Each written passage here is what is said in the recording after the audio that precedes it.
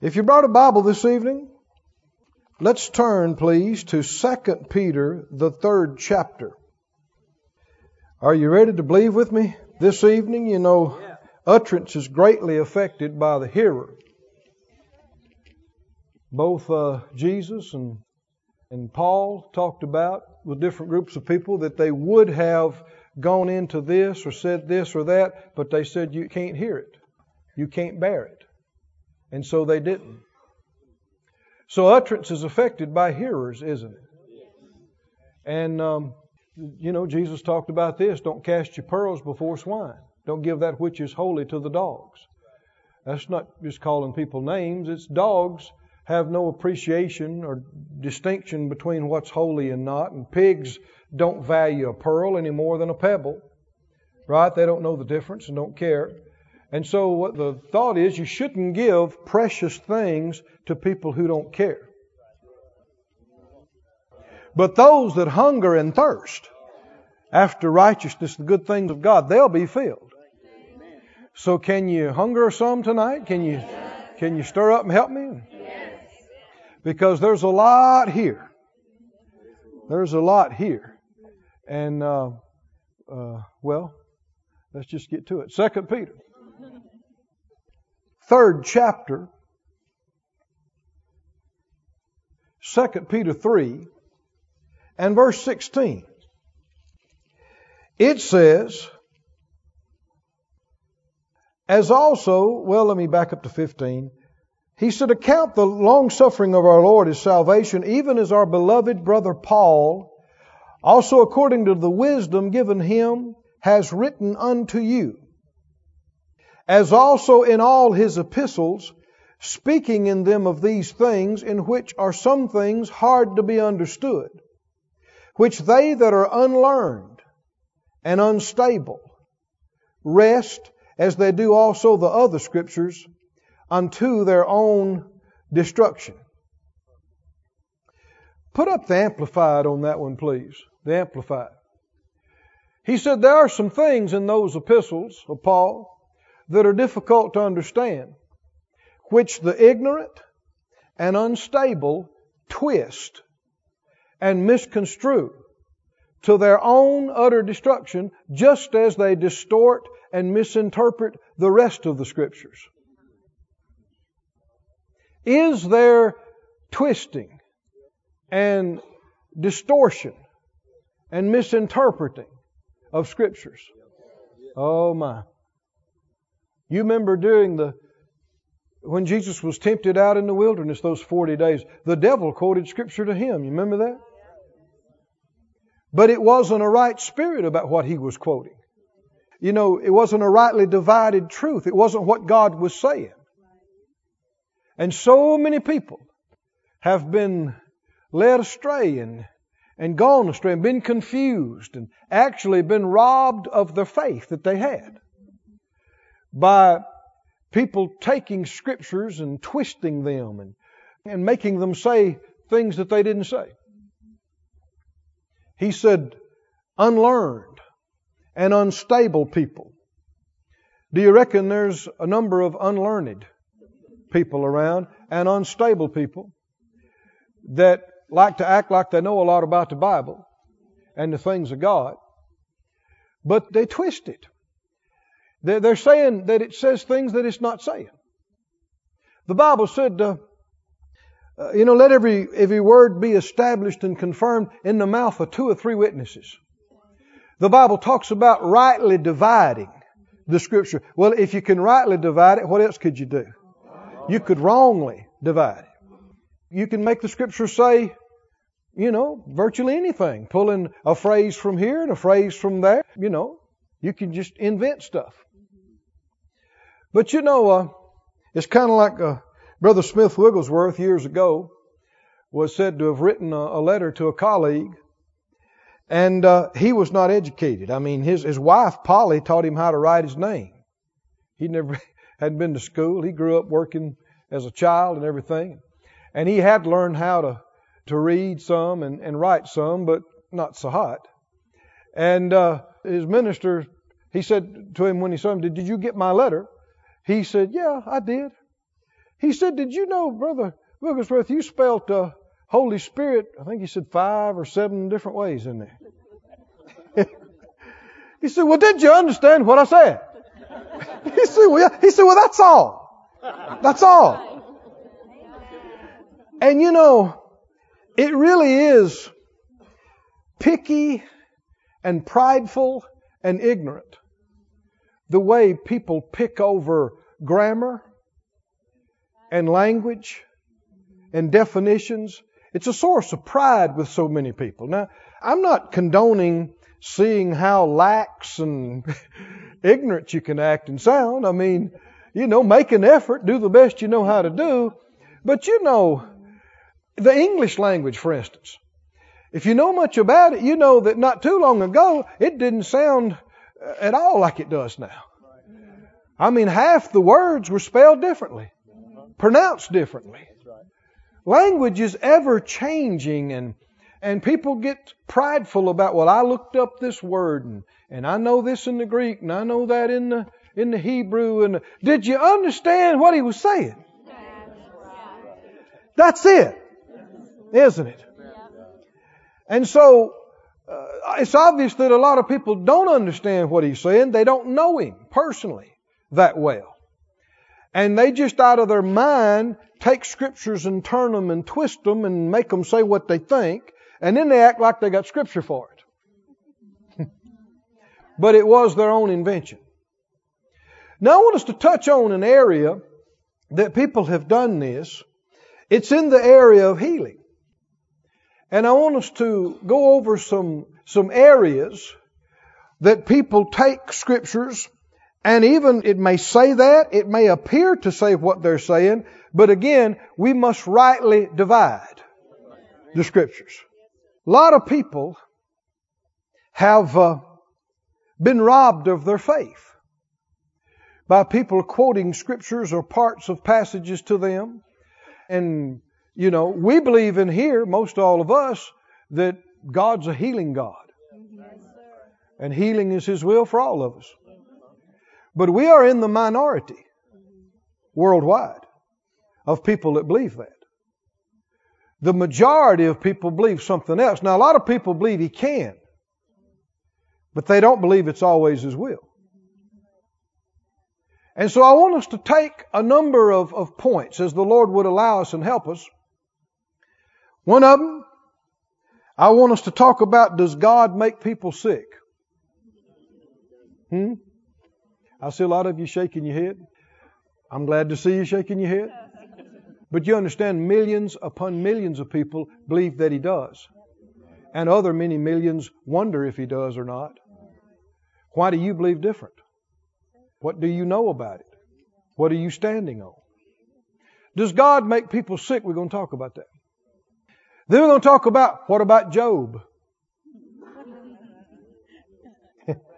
What about Job? We're going to talk some about, what about Paul's thorn in the flesh? What about Elisha's sickness? What about Timothy's stomach? And what about Uncle Joe and Aunt Minnie? What happened to them? Because they were good people. Are y'all with me, friends? Do you think this is worthwhile? To camp on this and spend some time on this? Very important. I've talked to people. I've known the situations of people in this country and other countries. They didn't know anything to speak of about the Bible or about the things of God, but they knew about Job. And they knew about Paul's thorn. Anybody in here know what I'm talking about? You say something about healing and, what about Job? What about Paul's thorn in the flesh? And there are millions of folks, I know that's a big number, but it's the truth, that have more faith in Job's boils and Paul's thorn than they do Jesus' stripes. Because they've heard more about it. And whatever you hear the most about is what you're going to have the most faith in. So what about these? People are, either ignorantly or intentionally, twisting things and misconstruing, misinterpreting. Some of it's honest. Some of it's not. Some of it's been taught for generations. You know, Daddy and them believed it, and Grandpa and them believed it, and they teach it to their kids. They teach it like it's Bible. And it's anti-Bible. It's against the Bible. But they think it's the Word, but it's not. Let's deal with this first one. Does God make people sick? The Bible says He does. Yes, it does.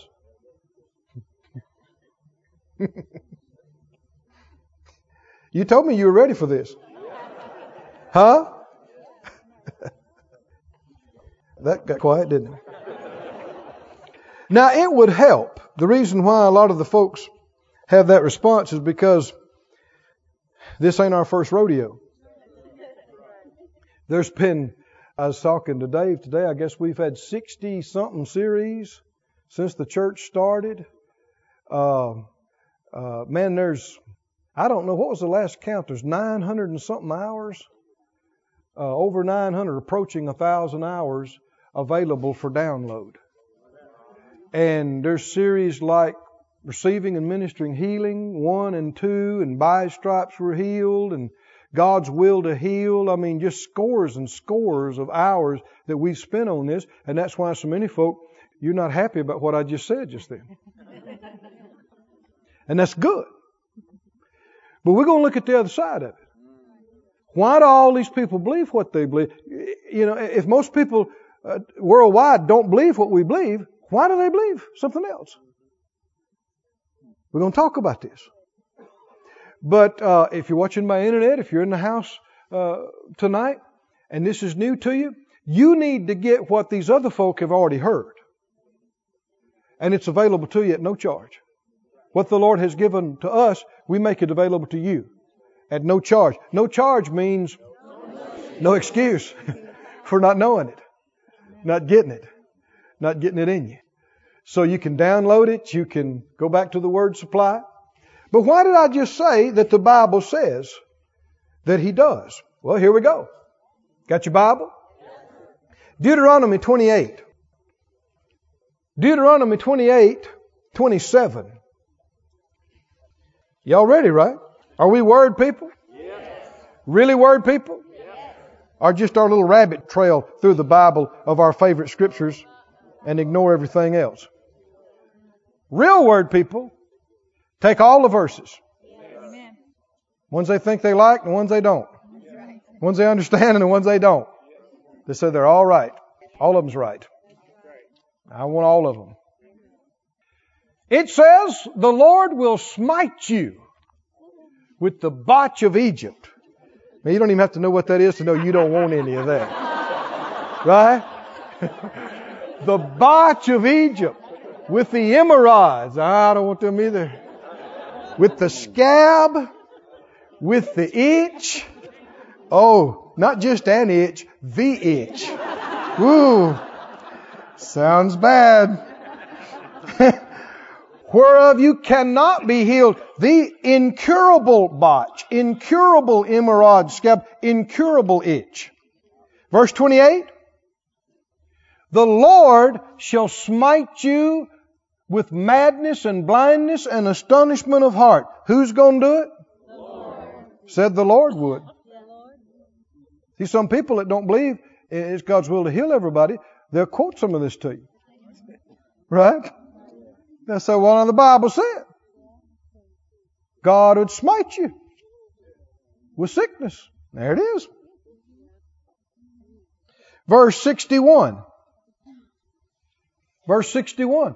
Also every sickness and every plague which is not written in the book of this law, them will the Lord bring upon you until you be destroyed. Who's going to bring them on you? Lord. Said the Lord would. The Lord would. Put some of these up as we go along. You might not have time to turn to all of them. Micah 6:13. Micah 6:13. I will make you sick in smiting you, and make you desolate because of your sins. 2 Samuel 12 and 15. 2 Samuel 12 and 15. Nathan departed to his house, and the Lord struck the child that Uriah's wife bare unto David, and it was very sick. Who struck the child? Said the Lord struck the child.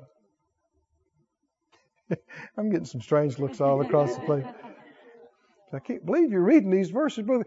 You should not avoid verses. If something is the truth, it's the truth.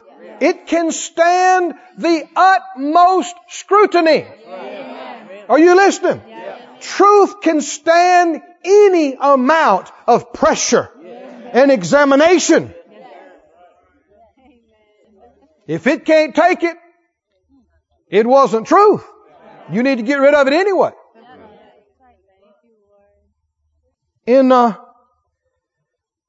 Samuel 25 and 38. 1 Samuel 25 and 38 said it came to pass about 10 days after, the Lord smote Nabal. And he died. Who smote him? 2 Kings 15:5. 2 Kings 15:5. The Lord smote the king, so he was a leper to the day of his death. Everybody turn to Acts 12:23. Turn to this one. Acts 12 and 23. It said immediately, the angel of the Lord smote him. This is New Testament, isn't it? New Testament. Because he gave not God the glory, and he was eaten of worms. That's a bad way to go. I don't know, you might rather have the botch than... rather not have either one. But who did it say smote these people? The Lord, the Lord, the Lord, the angel of the Lord, the Lord. So the Bible does say that the Lord smote with sickness, doesn't it? But all Scripture must be understood in the light of other Scripture, right? You don't take healing Scriptures and ignore these. You don't take these and ignore healing Scriptures, right? They have to. If this is truth, and this is the holy inspired Word of God, it all has to be right. Right? You hear people talking about errors in the Bible, mistakes, incongruencies, passages that disagree and contradict each other, contradictions. There is no such thing. It doesn't exist. It's just ignorant people talking about it. I'm not talking about ignorant in every area of their life, but in that area, when you say, well, I just don't understand that. Well, there's lots you don't understand. That's right. I know thing after thing. In my few years walking with the Lord, I've seen Scripture and I'd scratch my head and I think, now how can that be if this is this way? But have enough sense to realize it's nothing wrong with the book. It's something wrong with you. It's a lack of understanding. It's ignorance. And some things, even if the Lord told you, you wouldn't understand it. What do you mean? I'm intelligent. I got a college degree. Like I said. The Lord calls us His little children. That's not a figure of speech. Once in a while I've tried to imagine how, from His perspective, and I can't, but how little we know and understand compared to Him. It's hard to try to even get a scale of any kind, a grasp, because we've only been here just a few days and He's always been. And we know so little, He knows everything about everything. He knows the end from the beginning and everything in between. And we're trying to make it through the day.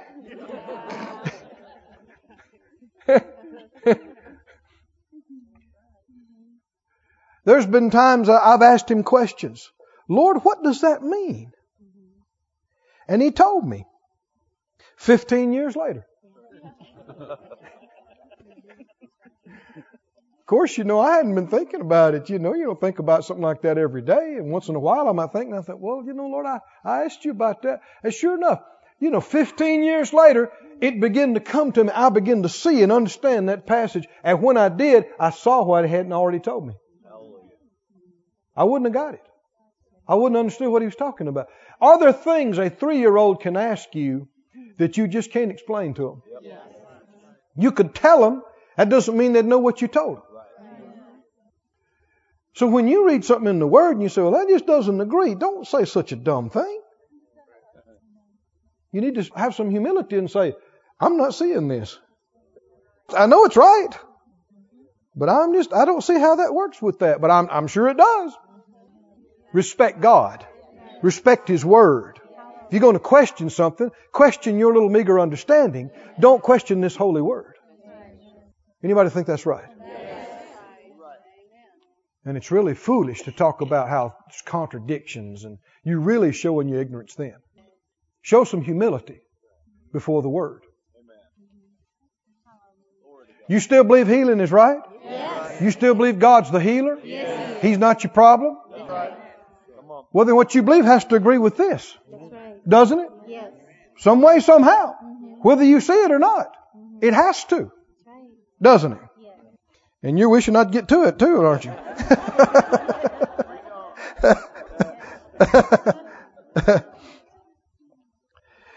In Isaiah 66:14, you don't have to turn there, but just put this up and let's talk about a couple of things right here.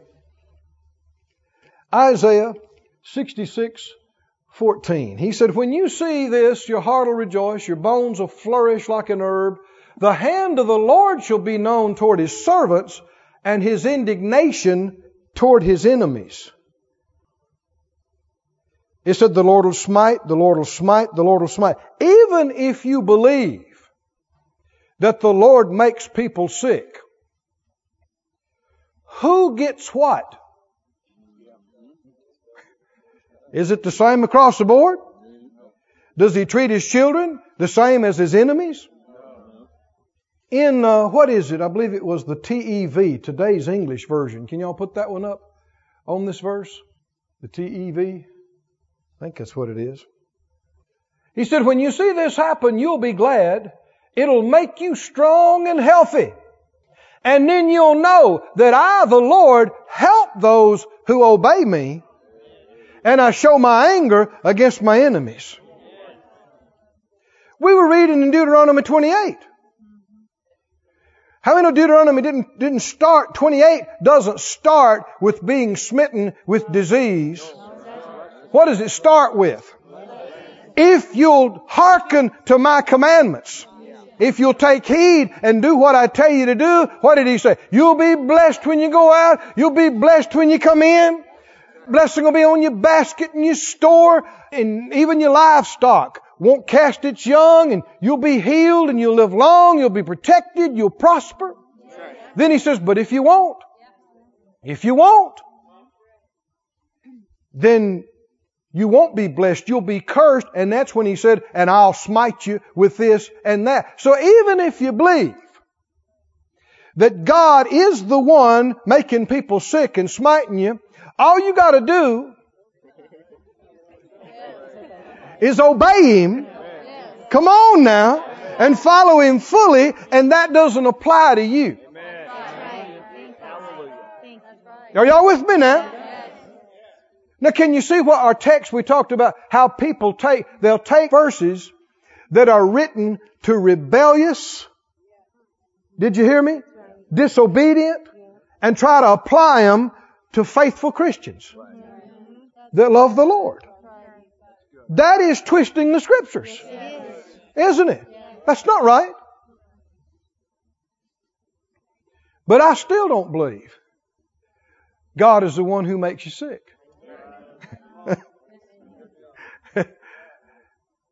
But I said, do you understand what I just got through saying? Yeah. Even if you say, well, I do. It said He smites, and so He smites. Even if you believe that. Okay? Who gets what? Does God treat His kids the same as His enemies? No. We just got through reading. He shows His hand of blessing and power. Right? To His children. Talked about them flourishing and being healthy. His anger He shows to His enemies. Are you His enemy? Then that's not for you. Somebody say the curse is not for me. The punishment's not for me.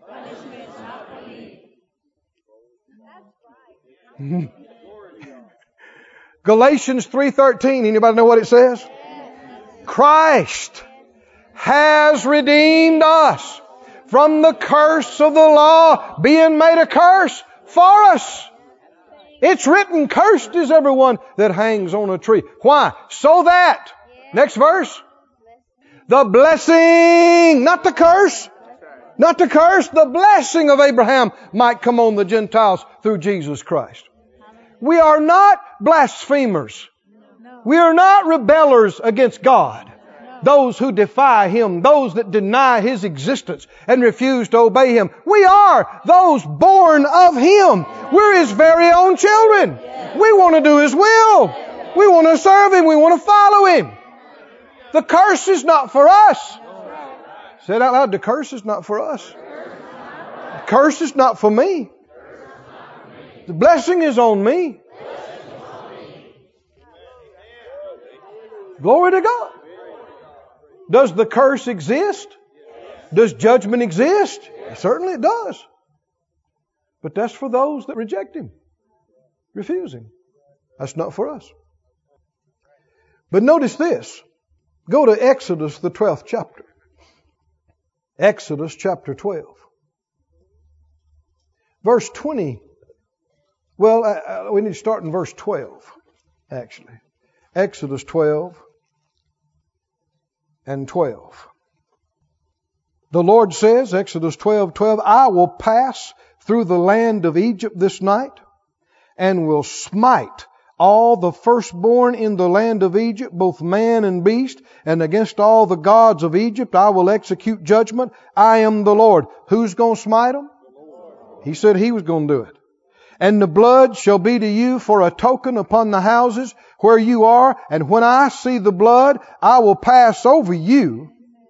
And the plague shall not be on you to destroy you when I smite the land of Egypt. So not everybody is getting smitten. Huh? Some is getting smitten. And some is not. Whatever you decide you want to believe about this, surely you would acknowledge not everybody's getting the same thing. And the ones that are covered by the blood, the smiting, the destruction, the death passes over them and touches them not.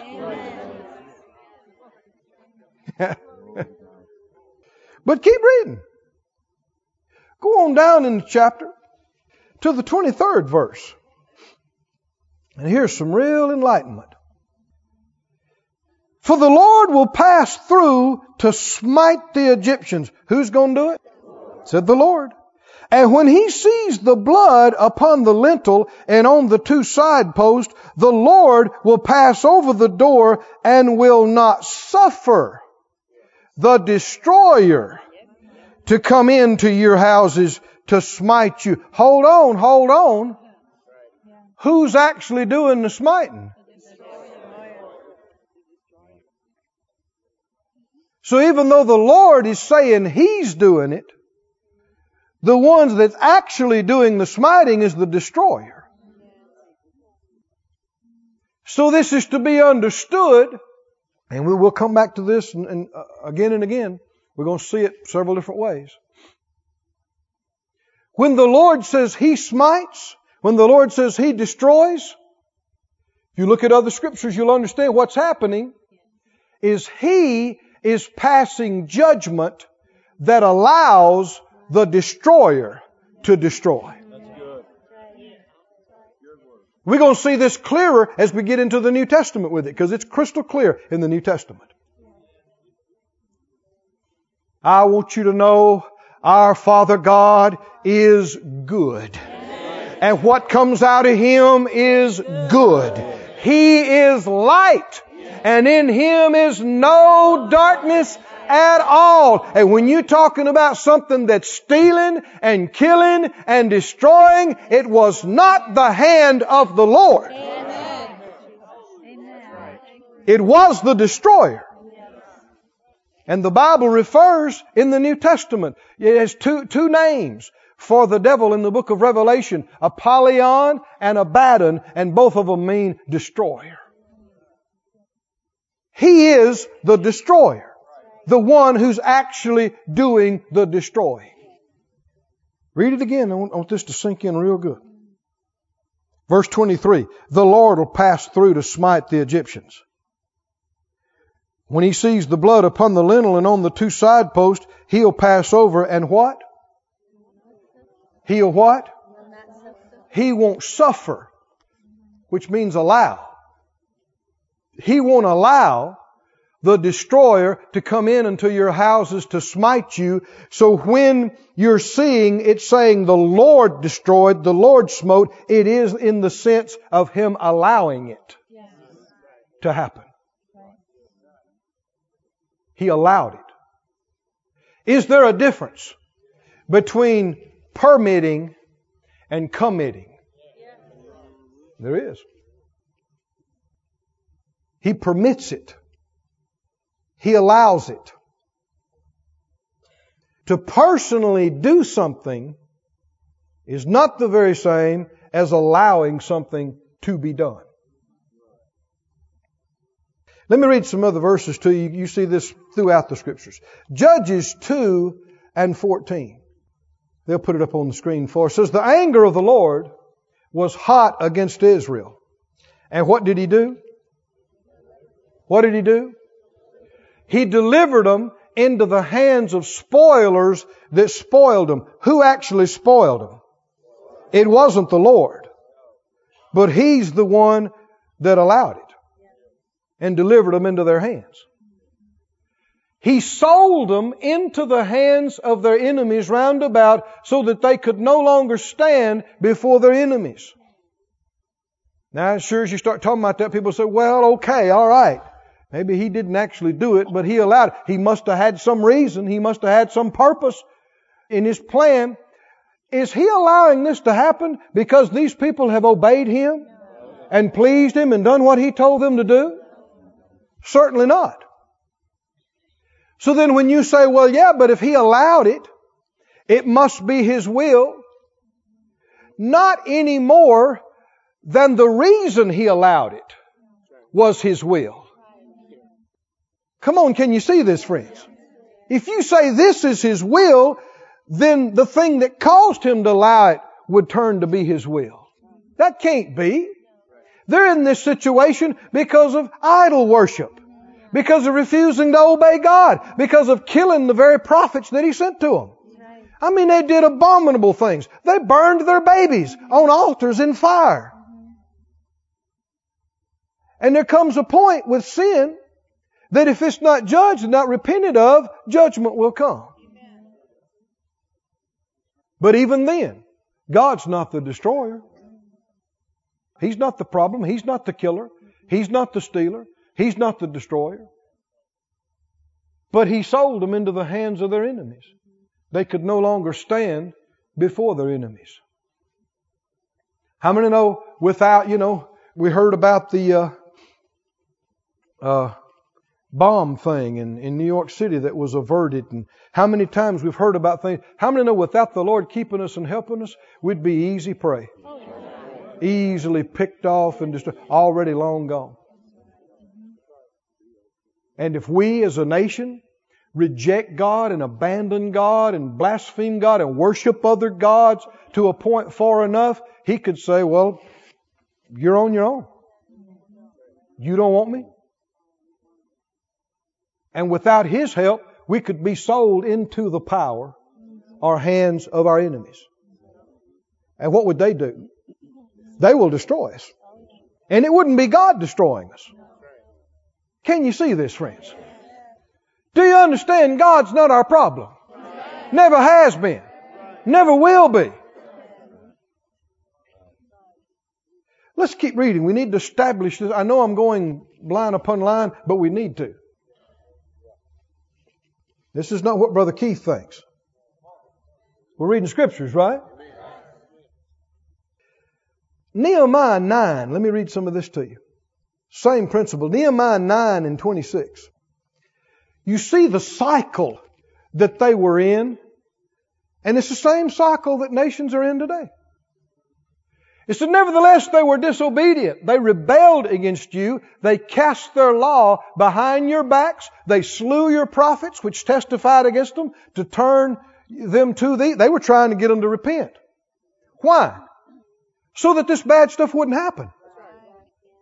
And they wrought great provocations, verse 27. Therefore, as a result, when it went long enough and far enough, what happened? He delivered them into the hand of their enemies. And who vexed them? Who did it?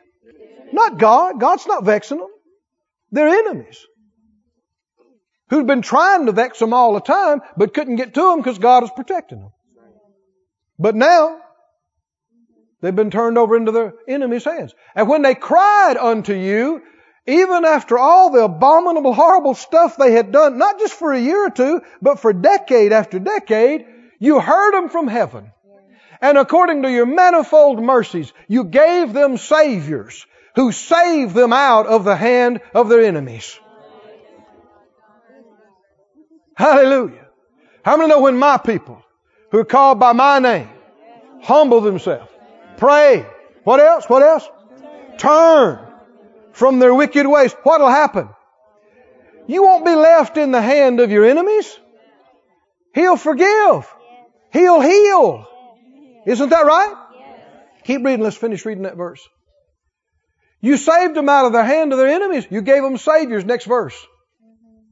But after they had rest, after they got free from their enemies, after the markets regained their composure, and after the economy came back up and everybody was hiring again and there was plenty of money and there wasn't any fighting in the streets, they did evil again.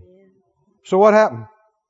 So, you left them in the hand of their enemies. Again. You know, some people are slow learners. Most of humanity. So that they had the dominion over them. Yet when they returned and they cried to you, what happened? You heard them from heaven. And this didn't happen 2 or 3 times.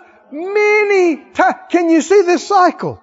Can you see the cycle? This is true whether you're talking about a nation or a church or a town or a family or a person.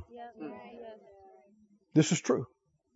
If you will walk with the Lord, if you'll keep yourself in His plan and in His ways, if you'll obey Him and walk close to Him, He will keep you. His angels will keep guard about you. His Spirit will be in you and over you. Are you listening? And the wicked one touches you not.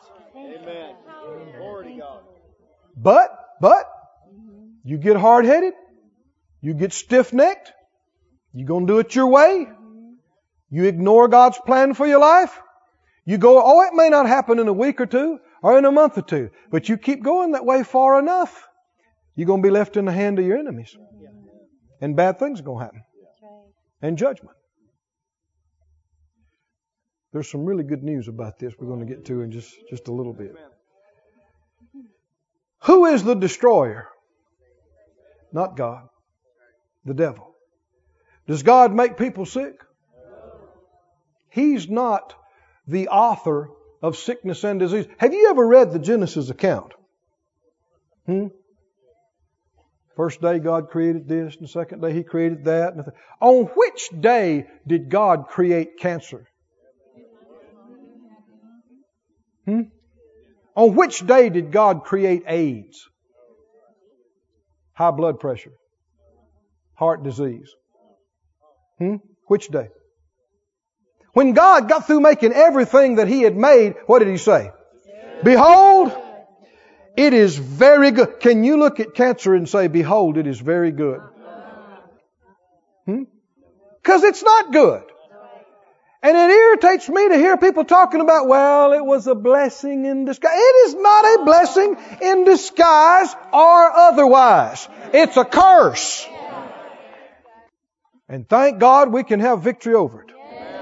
The Lord can help us. Can He? But you got to fight it. See, if you think it's from God, why would you try to get rid of it anyway? See, people are inconsistent about, well, maybe the Lord wants me to have this. Well, you better figure it out one way or the other. Because if He does want you to have it, quit going to the doctor trying to get out of the will of God. See, people only believe this stuff in church. When they get outside, they don't believe it. They try to get free, as you ought to try to get free. But both of them can't be right. If it's not from God, then let's fight it. Let's fight it with medicine. Let's fight it with this. Let's fight it with everything at our disposal and with our faith. If it is from God, let's don't try to get rid of it. Let's submit to the will of God completely. True or not? But we just don't know. Well, you better figure it out. Because you don't know whether you're washing or hanging out. Right? Going or coming.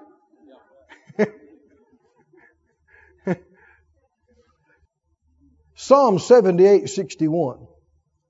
Psalm 78:61, you don't have to turn there. He delivered His strength into captivity and His glory into the enemy's hand.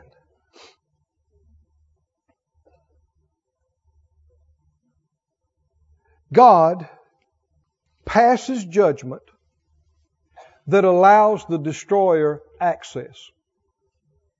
This is a fact. He is the righteous judge of all the earth. Right? And He won't pervert justice for you or me or anybody. But because He passes judgment that allows the destroyer access, that does not mean it pleased Him, nor that it was His will. The Lord allows a multitude of things every day that grieve Him. Are you with me? That grieve. Did somebody die on the planet today without Jesus lost? Did that please Him? No. Certainly not. Was it His will? No. Absolutely. Some people say, well, maybe it was. The Bible says it is not His will that any should perish, but that all should come. Is that true or not? Then they died lost against His will. Didn't they? But He allowed it. Didn't He allow it? He allowed it. So just because He allows something in no way proves it was His will. Are y'all with me, saints? Now we're in the heart of where millions are twisting scriptures and distorting truth. Well, the Lord allowed it. He must have had some purpose in it. Millions of good church-going people adhere to the belief that everything that happens is the will of God. And that God is in total control of everything, which includes war and rape and murder and cancer, you name it. So if it happened, it was Him. And whether you understand it or not, it was His will. And you just need to submit to it and accept it. These are people who are unlearned and unstable, wrestling with the Scriptures, twisting them, making them say what they do not say. Are you with me, friends? Does God allow things? Bad things? Yes. Is it His will? No. Does it please Him? Absolutely not. Absolutely not. I can prove it to you further in the Scriptures. In Lamentations 3 and verse 32, what does it say? Though He cause grief, talking about God, yet will He have compassion according to the multitude of His mercies. Verse 33. Read that out loud with me. For He does not afflict willingly, nor grieve the children of men. It said He did it, but He doesn't do it, which means allow it, willingly. Listen to the NIV of that 33rd verse. The 33rd verse, He does not willingly bring affliction or grief to the children of men. Then how must He be doing it? Unwillingly. This bothers people's head because they've been taught wrong things. God is sovereign. He's sovereign. They don't even have a clue what that means. He's sovereign. Okay. What verse are you quoting? What does that mean? It bothers them that God is doing anything unwillingly. But He is. He's allowing all kind of things on this planet. Not only is it not His will, it's grieving Him. It's grieving Him to let it happen. But He has to. He has to. Because if He didn't let it happen, He'd be perverting justice. If He didn't let it happen, the devil could point a finger at Him at Judgment Day.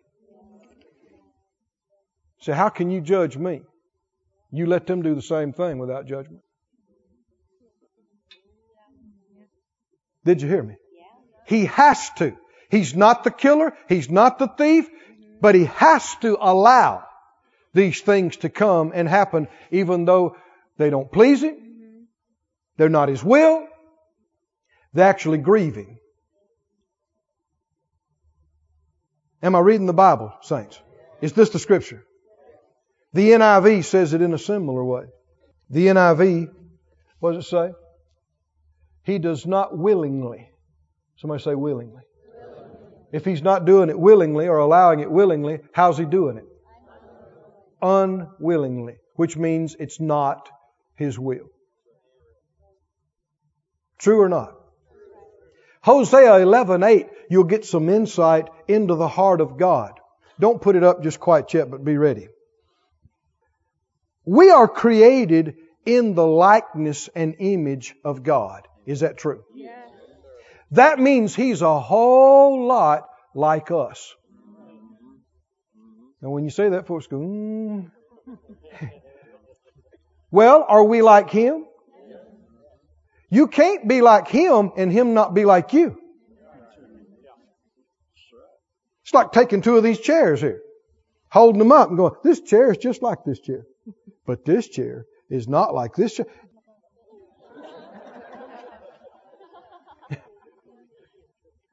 Are we made in His likeness and image? Yes. Are we like Him? Yes. Then He must be like us, minus the sin and messed up parts. Right. But even so, He must be a lot like us in the way He is and what He is. People don't like to hear you talk like that, but we're not the ones making ourselves like Him. He's the one made us like Him. Didn't He? Why am I saying that? We have emotions. We have feelings. If you're a person of honor, you do things that may be different than what you'd like to do or want to do, but honor holds you. Integrity holds you. Things that might cost you. But if you have to do it, you can have some strong feelings about it. You can be hurt. Then you know the Bible talks about God being hurt. God having joy. God gets mad. He sings. Huh? He grieves. That sounds familiar. Sounds like us. You know why? Because He's like us. Because He made us like Him. Minus the junk. Listen to this, you get insight. In Hosea 11. Hosea 11 and 8. The Lord is doing what we read in these previous verses. He is selling His people into the hand of their enemy. Their sin has been so great and terrible, and it's gone on so long that judgment has finally come, and He's turning them over into the hands of their enemies. What's their enemy going to do to them? Destroy them. Does God afflict willingly or grieve the children? Said He does not. Listen to His heart. How shall I give you up, Ephraim? How shall I deliver you, Israel? How shall I make you as Admah? Or set you as Zeboam? These are places that have been judged. Destroyed. My heart is turned within me. Do you know who's talking here? Do you know who's talking here? This is the Almighty. My heart is turned within me. My repentings are kindled together. Does He want to do this? No. Does He want to see His people go through this? Can you see His heart? But He has no choice. They've killed His prophets. His babies He gave them to raise and teach His commandments. They burn them on altars.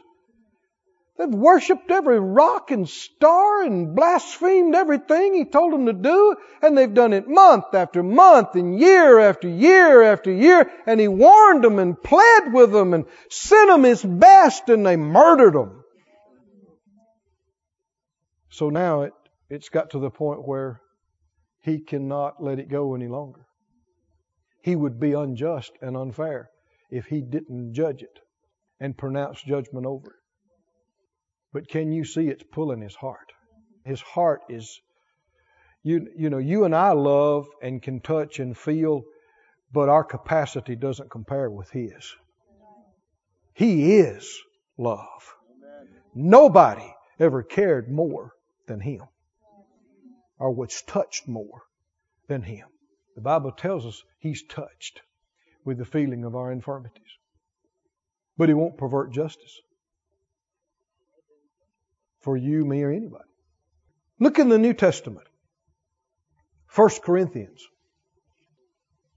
I need to go a little further. Can you stay hooked? Can you stay with me?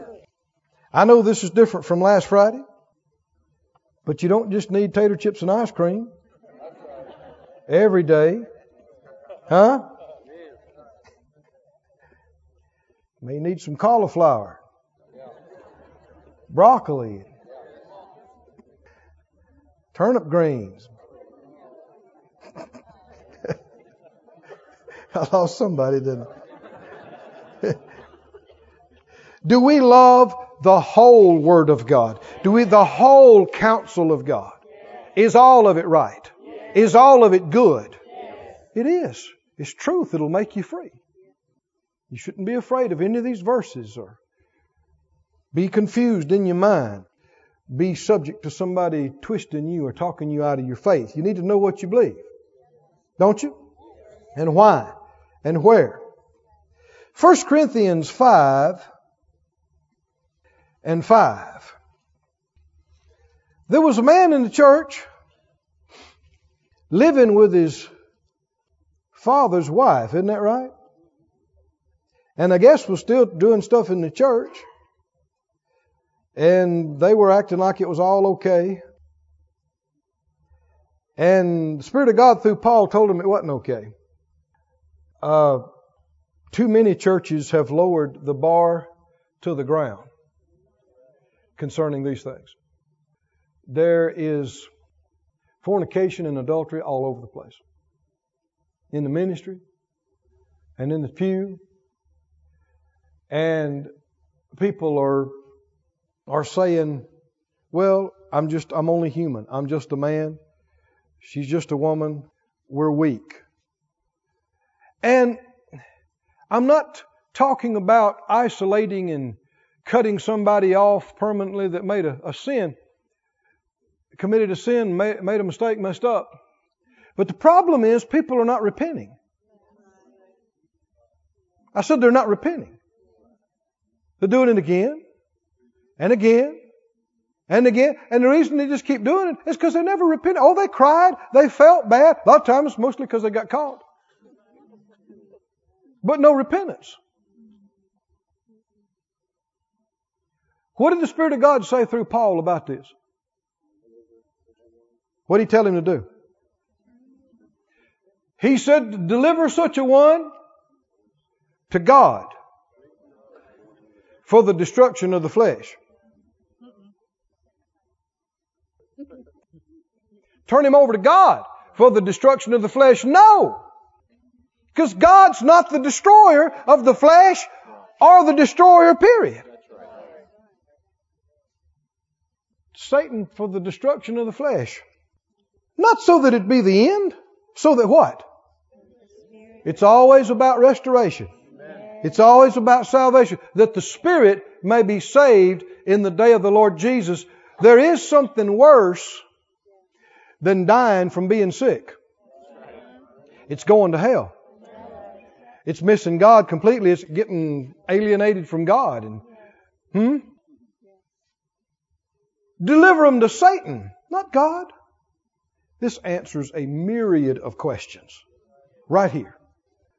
Let your ear be attentive. Next time somebody talks about God getting them and God destroying them, remember this. If God does it, why did they have to turn him over to the devil? It would have said, turn him over to God. God will teach him. God will turn him every way, but loose time he gets through with him, he'll be repenting.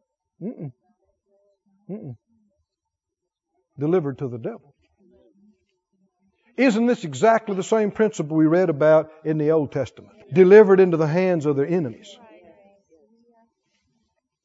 And if it comes to that, what is the heart of God? We read it in Hosea. Does it please God? Is He indifferent about it? His heart is grieved. He said it month after month and year after year, for it got to the point where He had no choice. How can I turn you over? How can I let them see, watch them do that to you? What a feeling to have these mighty angels that were created and sent to protect you, and just have to have them stand there and watch with their hands folded. They could so easily snatch you out of there. Did you hear me, friend? But they can't, because you've got yourself into a place of judgment. Is God able to keep us? Yes, He is. Does He want to keep us? Yes, He does. It's His will. It pleases Him. Do we have a part to play in it? Is some of it up to us? And that's the part that millions have ignored or rejected. Millions adhere to what I call no-fault religion. No matter what happens, it's not my fault. No matter what doesn't happen, good or bad, it's not my fault. God in His infinite wisdom does all these things we don't understand, but you just have to accept. I've seen people at funerals that lost their baby brother and lost their child sister and lost this one and that one, and Those unlearned and unstable come and twist the Scripture and tell them that God did that. And they don't understand it, but they need to love Him and serve Him and submit to Him. I've seen people get a hard look in their face and cuss. And say, if that's God, blankety blank, I don't want anything to do with Him, and walk out and never darken the church door again. But it's a lie. That's right. I said it's a lie. That's right. It is not true. God didn't do it. No. Come on, are you listening? God didn't do it. And He didn't want to allow it. That's right. But He had no options. And there's a lot of things we don't see and understand down here. But when we do, we'll go, oh, I understand. I see. It'll be plain to us one day. How many know it will? And how many believe that when you finally see it and when you finally understand it, you'll look over to the Almighty Father sitting on the throne and you'll say, you were just and you were merciful and you never let us down and you were ever faithful. How many believe you'll say it? You will say it because you'll see it and you'll know it. And all these fools shaking their fists at God in this life and generation after generation. That ain't right. That ain't fair. How can a loving God do this or let this happen? That's right. They're just ignorant. Because He is faithful. Somebody say He's faithful. He is good. Whether we see it or not, whether we understand it or not, He's good. He's merciful. His will is good. His heart is good. How many believe He's for you? Yes. He's not against you. Yes. I mean, if He was against us, what's the use of getting up in the morning? I mean, you're done. How in the world you going to make it through that? He's not against us. The Bible tells us He's for us. And if God be for us, who? Including our enemies. What we need to do is see to it that we don't do anything that gets in the way of Him being for us.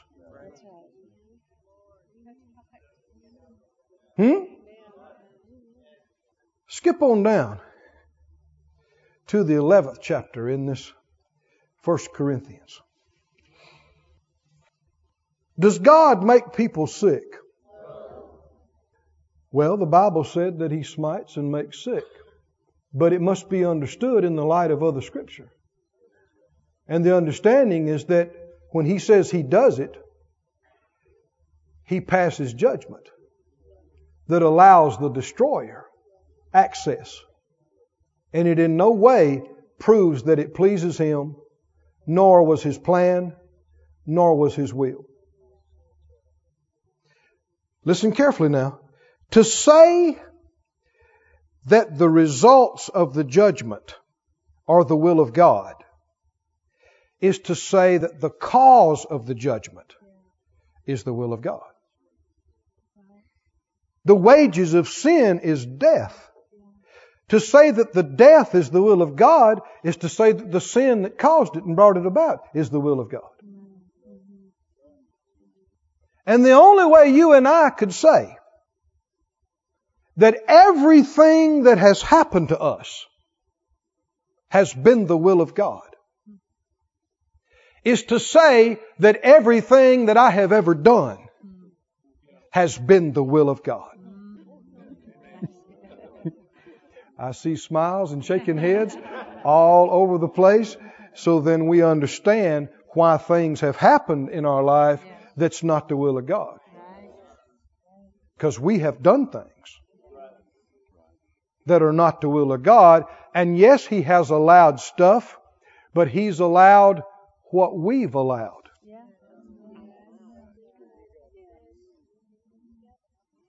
If we'll disallow it and we'll bind it, He'll bind it and disallow it. If we yield to it and give it place and allow it, He will allow it. doesn't mean it's His will. 1 Corinthians 11. Here is some of the best news you have heard all day and all night. Right here. Are you ready? Are you ready? That's 3 or 4 people. 1 Corinthians 11. And verse 27. We read this first part of this passage virtually every time that we observe communion. But it's not the whole passage, is it? Well, let me back up so you'll recognize it. Verse 23, I've received of the Lord that which I delivered to you, that the Lord Jesus, the same night in which He was betrayed, took bread, and when He had given thanks, He broke it and said, Take, eat, this is my body, which is broken for you. This do in remembrance of me. After the same manner, He took the cup. When He had supped, He said, This cup is the New Testament in my blood. This do ye as often as you drink it in remembrance of me. For as often as you eat this bread and drink this cup, you do show the Lord's death till He come. Have you heard that before? Yes. Verse 27 keeps going though. Wherefore, whosoever shall eat this bread and drink this cup of the Lord unworthily shall be guilty of the body and blood of the Lord. And let a man examine himself, and so let him eat of that bread and drink of that cup. For he that eats and drinks unworthily eats and drinks damnation to himself, not discerning the Lord's body. For this cause, many are what? Weak. And what? Sickly among you, and many sleep. That means they've died. It's referring to physical death. Not soul sleep, not spirit sleep, body sleep. The spirit doesn't sleep. Soul doesn't sleep. But he's talking about believers. They're part of the same church you and I are part of. Tongue talkers. Authority in the name of Jesus. Same gospel we preach. Isn't this 1 Corinthians? New Testament. And he said there's a number of you that are weak. Is that the will of God? No. Sickly. Is that the will of God? No. They've died. Died young. Died middle-aged. Died prematurely. Is that the will of God? No. Did God let it happen? Yes. How did He let it happen? He passed judgment that allowed the destroyer access. Was it His will? No. Did it please Him? No. In fact, we read in Hosea where it grieved Him. He does not willingly do it. Keep reading. Verse 31, for what? If we would judge ourselves, we should not be judged. Oh, this is shouting ground. This is an answer of answers right here. Like we were saying earlier, even if you want to say, well, it said God smite, so God smite. Yeah, but who gets what? Even if you want to be like that about it, who gets what? Who gets judged? Is there a way of not getting judged? Is there a way of not getting in a situation where you're turned over into the hands of your enemy? Is there a way? Come on, is there a way? Yes! What is the way? Oh, this is so wonderful news. If you would judge yourself, you won't be judged. You won't be judged. What does that mean? It means the devil can't touch you. Even though you messed up, even though you blew it, oh, come on, even though you sowed some bad stuff, and from one standpoint or another, it looks like you got it coming. Even though, if you'll judge yourself. Come on, read the rest of the verse. I didn't write this. If you judge yourself, help me out, saints. What? You what? Are you interested in this? If you will judge yourself, you won't be judged. Glory. Somebody say glory. So if anybody has a seminar on judging yourself, you ought to be the first one to sign up. Is that right? But see, people don't think though. They go, judging myself. Friend, you ought to be excited about getting to be an expert at judging yourself. Because why? Because that is keeping your little hide safe from being judged. That is keeping you in a place where God can keep you and the wicked one cannot touch you. Glory!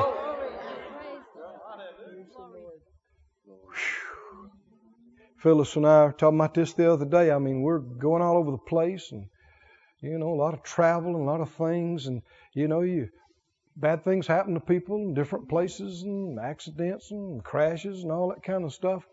And the devil doesn't want us expanding. He doesn't want us preaching the gospel and reaching more people and people getting saved. People get to thinking about that and they think, ooh, man, I wonder if the devil's moving me up on his hit list.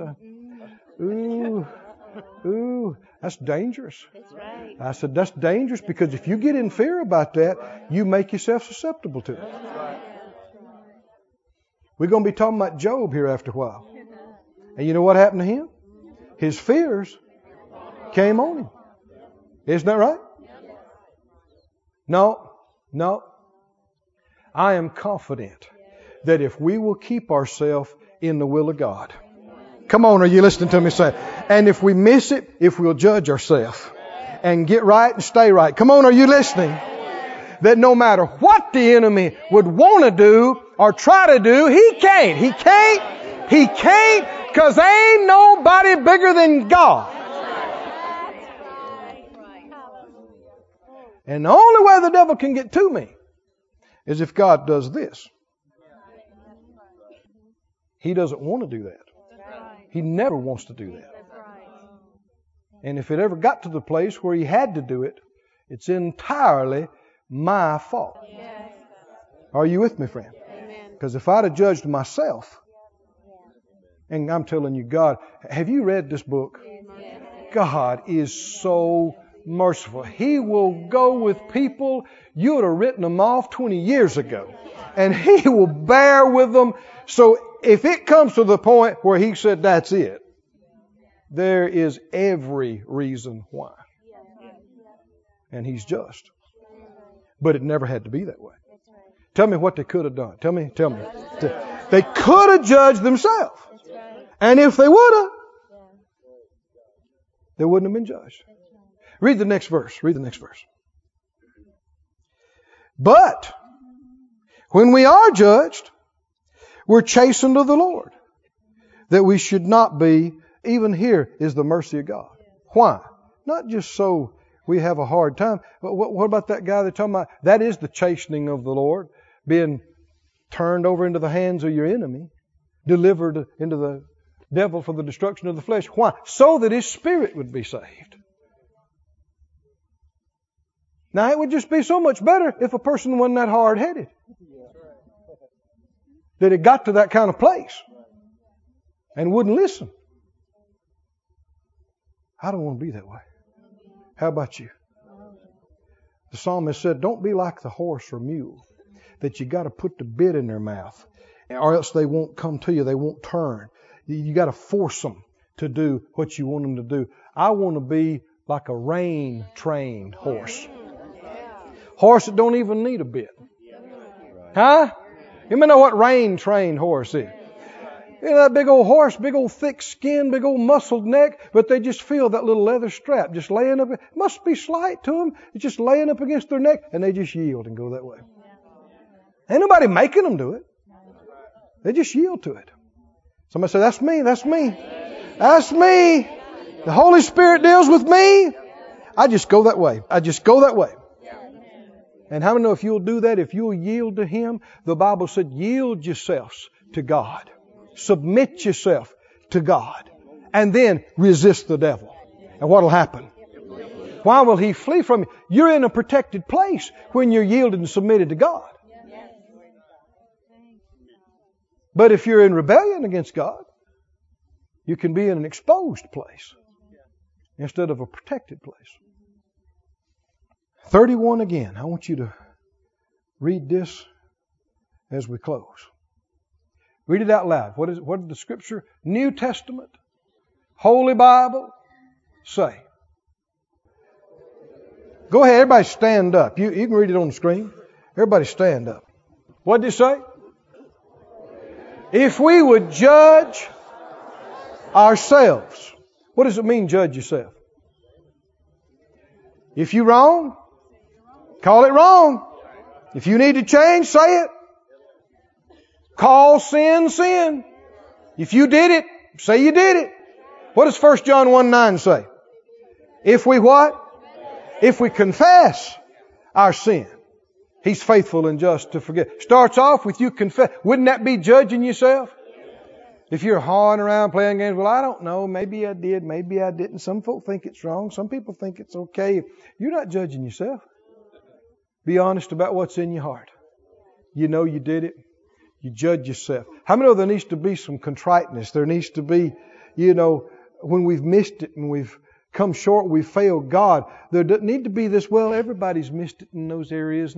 That will get you judged. You better put your nose in the carpet. You better get serious and call sin, sin. And judge yourself. Repent doesn't just mean feel bad about it. Repent means change. Doesn't it? And if you'll really judge yourself and really repent, tell me the good news, saints. Tell me the good news. You won't be judged. Oh, come on, put up your hands and praise. Thank you, Lord. Thank you, Lord. Thank you, Lord. Come on, close your eyes, lift up your hand. Just thank Him.